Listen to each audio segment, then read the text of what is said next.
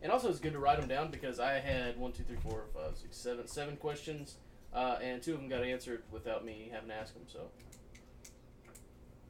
like, you went back and cool, kind of wonderful, nailed them. So, and they were the 2 that were answered were: should you pray for interpretation every time you speak in tongues, like even in your own quiet time? And yes, like that's a good thing to do because that could act as prophecy in your own life.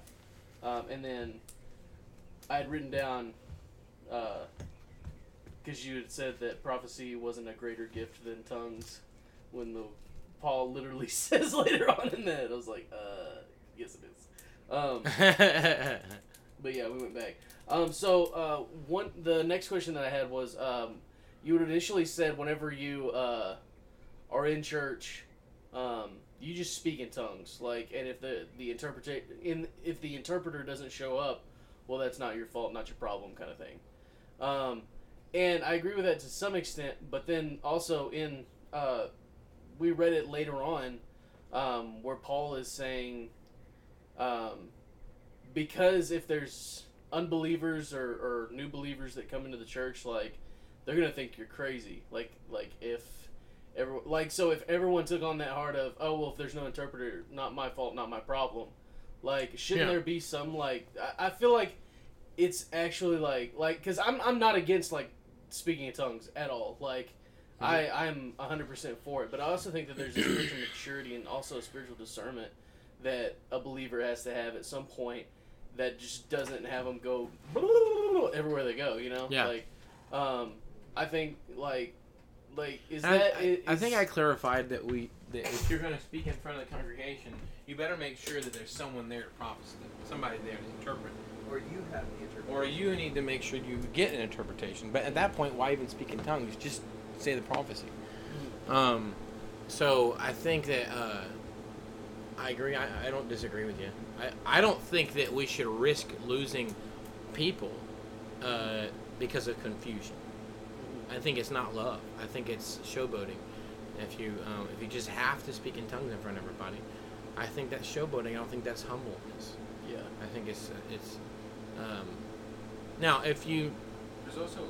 But then again, how are you going to practice public interpretation of tongues without taking some risk either? Well, I think that there's a organization, and this is where your spiritual people like me come into play, where we're very organized and stuff, and we're like basically, if you have an elder, like, here's what I think, how I think it should be going about in a church setting, right? Somebody is like, I feel tongues, and I know that it's for this congregation, because I think that there's going to be a definitive, this is for the congregation or this is for you, you know?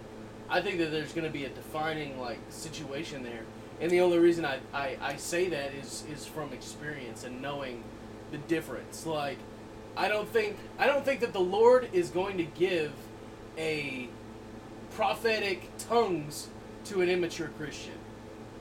Does that make sense? Like, yeah. I mean, I that's just because I don't know. Anyway, but I think, shouldn't it be brought before, like, the pastor and the elders? And I think it should always be submitted, and then those elders need to be practicing discernment. Yes. Like, and so if they discern, yes, this is of the Lord, and at that point, the elders and the pastor can go in front of the congregation before the tongue is even delivered and say, we have somebody that has a tongue for the congregation. We have somebody that is receiving tongues for the congregation. And is there an interpreter? Are there interpreters? You know, and if people are gonna feel that unction before the tongue's even there, man. The Spirit does. I agree. I think the Spirit of the Lord is, there's no confusion. I think that if you did that, that would be very safe. Yeah. Say, we have someone here who has a tongue. Is there anyone here who feels led right now that they're supposed to interpret this tongue? And then bring him up, put him on the spot. I think Apostle Paul was just literally talking about. You're right. You know, he's just bringing order. He was just bringing order, because you do get those people that are immature. They do get tongues. Like, I will name somebody, but I wouldn't want to bring that name. Are you still recording? Yeah. I don't want to name his name. So I just think it's more of a sense of like he was just bringing order to people who did speak tongues who are mature, because he also said that I couldn't hear him on there. he also said that hey, be mature about it, because that's what he says. He talks about maturity, and so I think most of it is just like order. So if you do get tongues, there's an order to it, and it's personally for you, and it's not personally. And if it is for the congregation, then you have to. Yes, you're right. You have to have an interpretation, because someone's going to think you're crazy if you're just getting up there in front of public and just speaking in tongues all the time. And so, but anyway, I will say that one time there was this person who literally jumped out of we were in a congregation, and he literally just stood up and just started speaking in tongues. Yeah, and this congregation is all about order. They believe in tongues, but they want order. And Correct. This guy just stood up right in the middle of the service, didn't talk to a pastor, nobody. Yeah. And that's immaturity, and that shouldn't happen. Well, because Apostle Paul talks about maturity, and so, and he's all about order. He was just all about order. How is it supposed to look like? What is it supposed to look like? So. Yeah.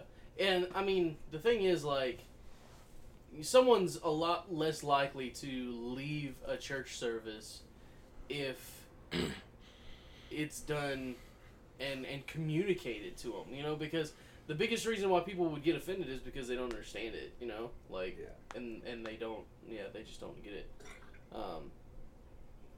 So when we talk about we also talked about in this thing, the theology issues behind congregations that believe in tongues versus congregations that don't. And you said that there was actually people that said you might want to go down to the church in the road if you speak in tongues, So how can we reunite if the body breaks off? Like the issues here aren't necessarily theology issues, because here's the thing is I believe people can go to heaven without believing in tongues. Yeah. But the thing is, I don't think that we could be united if we just keep kicking people out because they don't believe exactly how we believe. Yeah. So the issues really aren't as far as uniting the body, they're not these theology issues, they're these love issues that the body has with itself. So how can we as believers This guy. help? Huh? The guy that said this was a doctorate in theology. He said this guy, like this guy. I was like, what did I do? What did I say? No. I was saying the guy who said this at church service said he said he was a doctorate, and it makes me question how in the world do you get your doctor's degree and not have this knowledge of 1 Corinthians chapter 14? Mm-hmm. And what I'm realizing is that these people they're going to school and they're learning what they're told to learn. And they're not going to discover. That was one thing about getting out of college, and I didn't get my doctorate or nothing, but I was able to do my own studies, and I didn't have to be told by a professor what I should believe and what I should study. I got to go study on my own and learn from all kinds of different people. And also, I read through my Bible. I went to Bible college and never read my Bible. Mm-hmm. I'm pretty sure there's other people that go to Bible college that don't read through their Bible. They study every other book out there, but they don't read their Bible. Or they come to a program and don't read their Bible at all. Or they come to the program and don't read their Bible. Don't sit here and just listen to everything I say. You need to read your Bible, man. Mm-hmm. Absolutely. But I think, like you said, the love thing is an issue. Are you asking a question how do we resolve? Yeah, I guess that's the big age-old how can we unify the body, but how, as believers, if somebody came up to me and said, well, if you believe this, then you just need to go down to the church in the road. Yeah. Or the church down the road. I just don't think they're just operating in love. Well, you know so, yeah, I'm speaking from a point of view, let's say me and my wife moved away, and started trying to find a home church in the location that we had. Been saved for a while. How can I operate in love towards this body, and perhaps even what's the best way for me to correct that kind of behavior in the body. Okay, Like, number one. as somebody that doesn't have authority in that congregation, really. There's a passive leadership. There's no way to lead without being in the front. We learned about this last week. Yeah. But number one, whenever you go to be a part of a church body, if you're a Christian and you believe that you can hear God's voice, then you should pray and ask God if this is the church you should serve at. It's not about attending church, first of all. Number one, like if you're going to church to attend there, then you might as well just stay at home and watch TV. When you go to church, we come to church to serve, not to get entertained. Okay, so if God is telling you to go to a church, then He's also told you to serve there. Which means you're not permitted to leave because you don't like something. Which is kind of hard. Like a lot of people say, well, I'll go to the church because this guy feeds me. Stop going somewhere because they feed you. Go somewhere because that's where God led you. Then you serve there. Yeah. So if this church doesn't agree with everything that you've come to understand, this is whenever you start to go to your pastors and say, could I have a private mealtime with you? And you don't sit there and correct them. You sit there and you open the scripture with them. And you say, this is my understanding. And make sure you've studied, because otherwise you'll get indoctrinated. You want to make sure that you're studied up and that you're asking questions. A pastor, if you come up to a pastor who really seeks God, first of all, if God's telling you to go to that church and you heard God to go to that church, there's a reason. Okay? Chances are you may have some influence on these peoples. Not that you're trying to change them or that you're trying to seek your own agenda. But there is a respectful and honorable way to approach your elder and say, I just have a question. This is something that I've believed for a while, or I've come to understand, and I want clarification because you're my pastor and I'm submitted to you. The Lord's told me to be here, so I'm submitted to you. But this is a concern of mine. Do you mind having some coffee with me and going through these scriptures with me? And that's very respectful. Like, you don't have to sit there and prove them wrong or slam them and say, you're a heretic, I can't believe you're a horrible person for teaching that. You should be ashamed of it. You don't have to do that. You can go respectfully and say, I submit to you as my pastor. I have some questions. And then at that point, a man of God, that's why the Bible says that a kind word will turn away wrath. So if look, I'll tell you what, if somebody was to come to me and ask me those questions and I was pretty solid on my belief on it, you best believe that I'm going to sit there and I'm going to question myself. Yeah. Because I'm really a pursuer of truth. And that's why even when you stopped me in the middle of the teaching a minute ago, I said, do you have something you want to say? First of all, you're my right-hand man. You've been walking with me for years. And so I would allow you to stop me in the middle of a sermon and say, well, what about this, Zach? Because I trust your motive that you're not trying to kill me or destroy me. Yeah. You're actually here to make sure that I'm not... You're trying to protect me from speaking something that's off. And so in a small group setting like this is no big deal. And even then you would say, well, I'll hold my questions to the end. You know, there was an honorable and respectful way to gradually, bring up certain things. Because sometimes pastors might not have thought about it this way. You know, I remember bringing up something about prophecy to one of my pastors one day. He taught about prophecy being always good words and only edification and uplifting. And I said, well, I just have a concern because I agree with you that if we're in Christ, there is no condemnation in Christ. But if we're not in Christ, there is a prophecy already that is looming over everyone, and that is hell. Read Jeremiah. That is a prophecy that the king will come and there will be bloods in the street. That's New Testament prophecy. How can we look at New Testament prophecy, and how can we look at the book of Revelation and not say, how can we look at the book of Revelation and say that God doesn't prophesy bad things? Yeah. God does prophesy bad things. The question is, do they apply to the one who's in covenant with God? And the answer is no. And so if I am in covenant with the Lord and I'm walking with God, then I don't have anything to fear. If I'm resisting God, then I do have much to fear.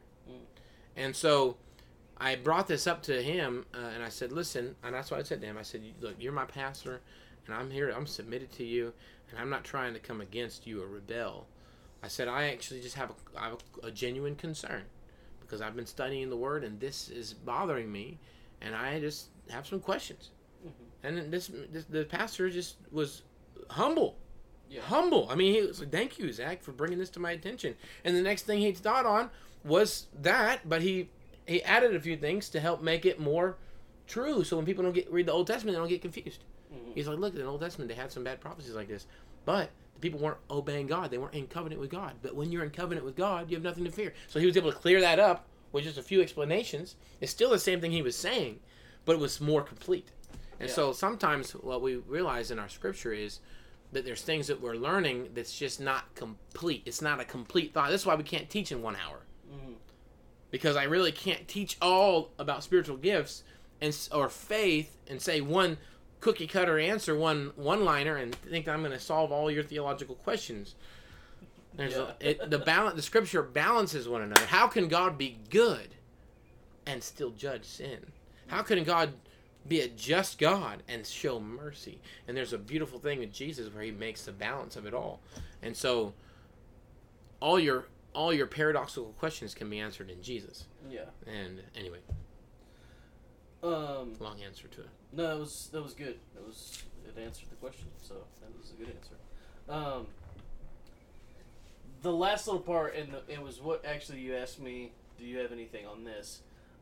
Is when we were talking about praying in the Spirit being synonymous with praying in tongues. Yeah. I believe that praying in tongues is praying in the Spirit. But can you pray in the Spirit without praying in tongues? Traditionally, I always thought that praying in the Spirit was not tongues. I did not know that tongues was even an option. Mm-hmm. So I always thought that it was just like an attitude of prayer. Mm-hmm. I don't know where that is in the Bible though, except for praying in the Spirit. Well, okay, so and the reason that I'm actually questioning this is because even whenever the Bible talks about worship and how we should worship in spirit and in truth.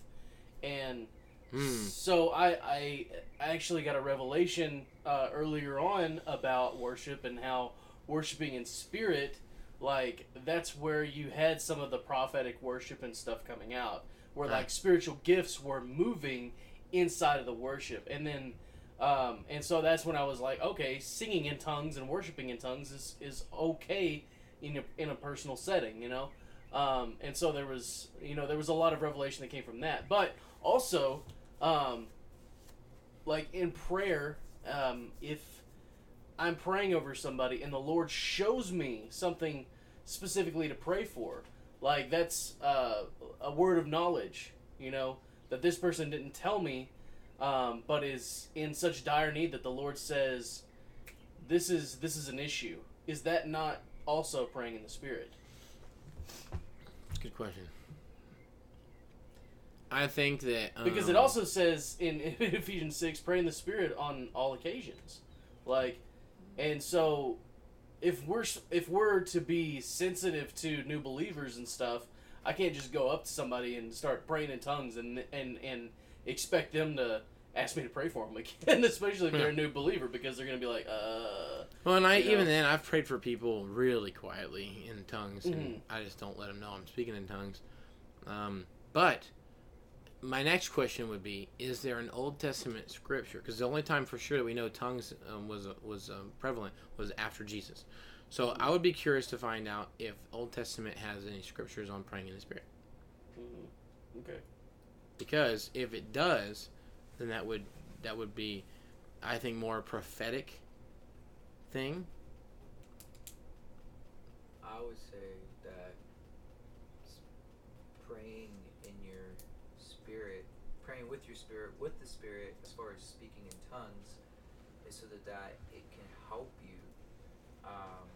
with Ephesians chapter 6, because we do not fight against flesh or blood, but against rules and powers and darkness and evil. So it's a prayer language. I would say yes to your question, because you asked, is speaking in tongues have to be with your spirit? I said yeah, because at one my question was, can you pray in the Spirit without speaking in tongues? Oh no, I'd say no. I think you can't, but if I could find a scripture that says it, otherwise I would be very curious, because here's the reason. I've never known what praying in the Spirit was. until Start speaking. I found 1 Corinthians 14:14. It said, when we pray in tongues, our spirit man prays. Correct. And so that's when it And hit me. and that means okay, so that translates that way. But if I would like something that translates the other way. When you pray in spirit, you pray in tongues. That's what I want for it to be. Every time you pray in the spirit, it's praying in tongues. Like there's a lot that talks about praying in the spirit, but then there's only that verse in 1 Corinthians that says when you pray in tongues, you pray in the spirit. And tongues has already been described as a spiritual gift. So if another spiritual gift is manifesting, like if I'm praying for somebody and they get healed, well, that's a gift of healing right there. Is that not praying in the spirit? It's interesting. So I'm gonna write maybe. I would say no. I think. I guess the reason why I came so strong on that conclusion was because all my life I thought, what is praying in the spirit? Mm-hmm. No one had any biblical evidence that they could show me that taught me what it meant to pray in the spirit. It said to do it, but it didn't tell me how. And then I found that scripture that said pray in the spirit. That speaking in tongues is praying in the spirit. And so when I saw that, it answered my question. I was like, oh, so I'm supposed to be speaking in tongues on all occasions. Mm-hmm. And so that's it also helped me see, oh, that's praying in the spirit. That's what praying. I always thought praying in the spirit was just have an attitude of solemnness. Like that's what I always thought it was. Mm-hmm. But nobody could show me in scripture that that's what it was. Mm-hmm. You see what I'm saying? Yeah. I had no biblical evidence saying that praying in the spirit was having an attitude of solemn prayer.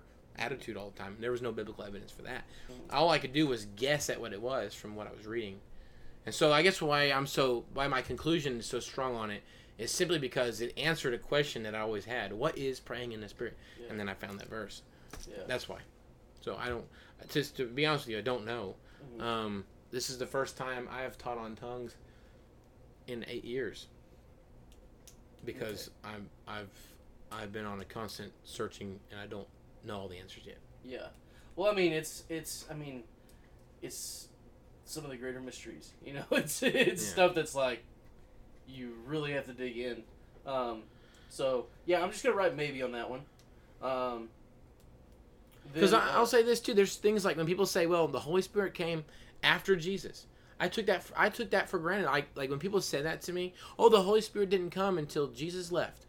I just took that for face value when people said it. And then as I started studying the Word, I noticed the Holy Spirit came all the time. All the time. He came and went, and he fell. The thing is, like Jesus was the only one that I think, whenever the Holy Spirit descended on him, I don't think he let it go. I think Jesus was literally the first person to ever walk out, because all of the Old Testament prophets and the judges and stuff, where the Holy Spirit would come upon them, it was in that instance they were empowered to do the work of the Lord. And then when the Holy Spirit descended upon him, it never really talks about the Holy Spirit coming upon Jesus again. Because I don't think Jesus let it leave. I think he said, all right, it's with me. I'm going to keep it with me for the rest of my life. You know? And it wasn't until... You're right. It never said that he was filled with the Holy Spirit. It says he was filled with compassion. Yeah. But it didn't say he was filled with the Holy Spirit. Like Peter was, and he was filled with the Holy Spirit. Yeah. And you could tell that it came and went. It seemed like. Yeah. And so I think Jesus, even more so than people realize, because people talk about Jesus, showing us how to live, I think Jesus was even in that, depth, showing you, this is how you live with the Holy Spirit on you all the time. And, but it wasn't until even after that, where the veil was torn, that was even an option. It makes you wonder if Jesus ever spoke in tongues. He probably did. Because he never did it in front of anybody. Yeah. You know what I mean? And which maybe... Well, when he prayed, he went off by himself. I'm just curious, Anyway. So, anyway. I think it would have been recorded. I don't think he did, but... Anyway, but walking in the Spirit, that's why the Scripture says, walk in the Spirit. So does that mean I should walk in tongues? Yeah. But you're saying it says, walk in the Spirit, and you will not gratify the desires of the flesh. And so... There's also inference of Scripture where it says, set your mind on things of the Spirit, and you'll reap, the Spirit. But if you set your mind on things of the flesh, you'll reap corruption. So you notice that there's more to it. I think there's a point where you set your mind on the Spirit so you won't sin, So you'll walk a righteous life, but then there's also a point where you walk in the Spirit and you walk in power, you know? And so I think there's different levels of experiencing God. And I think that's clear, even though it's not spelled out. It's just like, you just see it throughout the Scripture. Next question. So the church in Corinth, they had no problems with speaking in tongues. But they did have problems progressing in the other gifts. I think so. Okay. So I they think had problems moving forward. Is the thing. So, is that why Paul? Do you think that Paul glorified prophecy, because prophecy would have brought them to new places, right? Yeah. Is that probably why he said prophecy is greater, or Yeah. is that too theoretical? Like, I don't know. He says, pursue the greater gifts. And he actually pluralized them. I think he meant the ones that were past tongues. I think he meant prophecy, but I think he also meant... words of knowledge, words of wisdom. Yeah. The ones... I've heard it said, the greatest gift is the one you need right now. And I think that's a really good way to put it. Okay. And the thing is, they were only sensitive to tongues. They were not being sensitive to what the body needed. They were only being sensitive to... Let's see here. They were just doing tongues. They weren't really discerning what they needed to operate as a healthy congregation. Correct. Yeah. And then you said that tongues is like a spiritual finesse whenever you're praying, like or an accuracy, makes you more efficient. What do you have a scripture reference to? I'm only going off of Ephesians chapter 6, where it says to take the word of God as your sword, and then pray in the Spirit on all occasions. Right after that, it says that. Okay. So I feel like those go together. Okay. I feel like that using the sword of the Spirit, which is the Word of God, and praying in the Spirit on all occasions is synonymous. I think that they work together. Okay. That's why I said that. That was something I felt like I had a personal revelation on when I read it. Okay. Have you ever thought that I don't know, it's just a thought.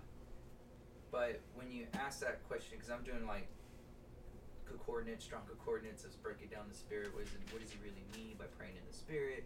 Do you have to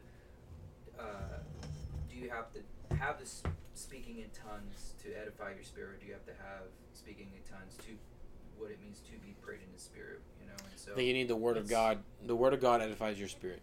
Correct, but it also says that Jesus says, when I ascend, right, I will send you yet another comforter who will lead you and guide you in all of truth. So you can read the Word, but if you don't have the Holy Spirit leading you and guiding you, then how would you know what to do, or how would your spirit man know what to do? That's why he sent the Comforter, which is the Holy Spirit. And so when the Holy Spirit came, everybody's first gift was speaking in tongues. Yeah, I think. So I think that the spiritual gift of tongues helped a lot of things. We have our Bible readily accessible in our pocket. You know what I mean, at all times through our iPhones, and so we take for granted the fact that we did not have a Bible back then that everyone could have their own personal copy of. I would say personally, speaking in tongues has literally edified my spirit, knowing what to do and what to say at the right time. Because without me speaking in tongues was very hard. So I needed speaking in tongues for me to operate in spirit and truth. Like I had to, because there was, like, I didn't know what to do. There was, because it talks about when you're speaking in tongues, Apostle Paul talks about, I speak in tongues with the Spirit, with the Holy Spirit and my spirit that edifies himself, which is, if I did that too, which I do all the time, but I would say yes, you would need the I think what if speaking in tongues is the evidence of or the manifestation of the Holy Spirit, like a manifestation from the Holy Spirit. Like it's more like you said, like more elementary as far as like, well, this is your first this is your first thing you can achieve, or this is the first thing that is open to you, or you can receive it. It really takes faith to start talking in tongues. Yeah. Because I didn't believe it when I saw people speak in tongues when I was younger. I didn't believe it. I thought that they were just running off of their mouth, or I thought it was unbelief. I thought it was fake. But as soon as someone prayed for me and just prayed for me for the baptism of the Holy Spirit, I started, like, there was a fire in me, and I started literally speaking, because I was against it. I was against it at first. I thought it was fake. I thought it was stupid. I thought it was heresy. I thought it wasn't real. And that was before I was a believer.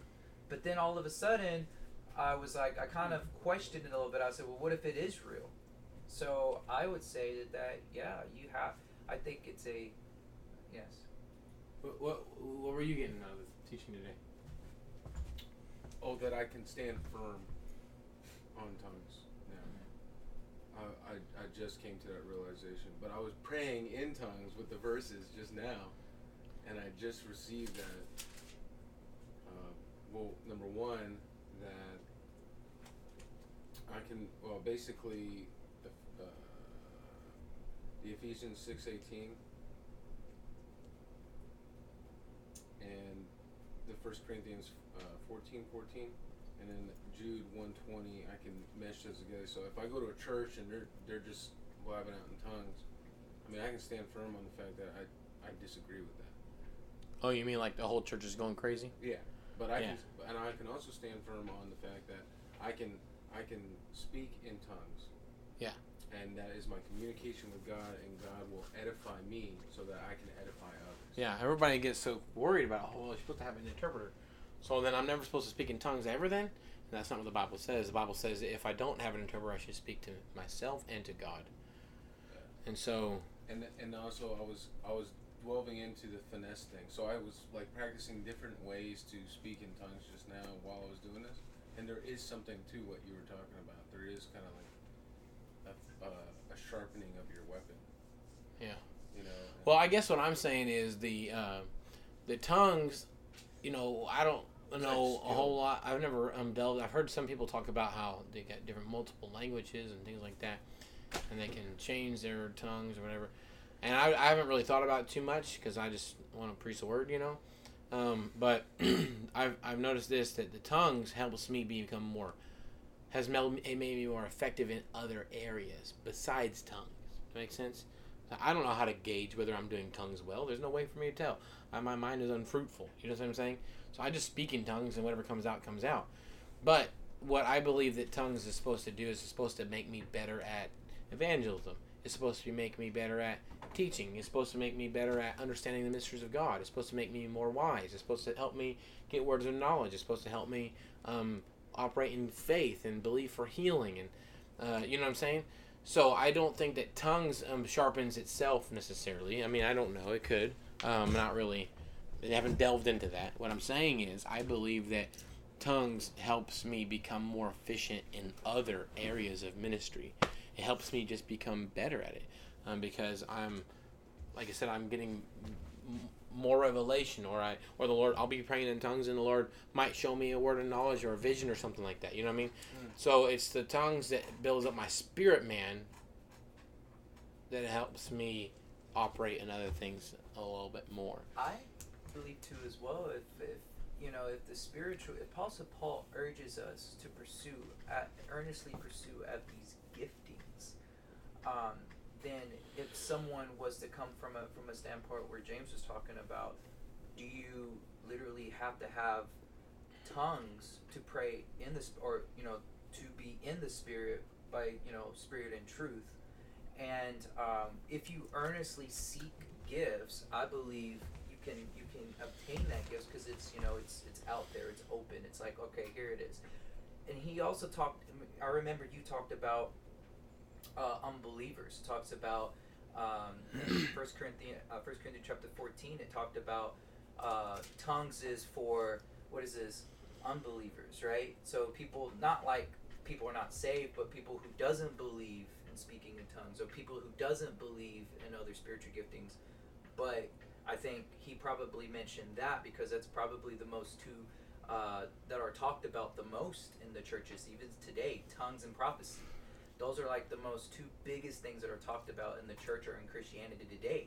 And so probably Apostle Paul was just trying to put some order, and that's what I see. He was just giving order, and he was just saying, "Hey, look." Well, that's the last verse of the deal. It says, make sure everything's done decently and in order. Yeah, and then he also. But don't forbid speaking in tongues. That's so funny. It's like he could see already people were going to use this to smack down tongues. Smack down tongues or prophecy.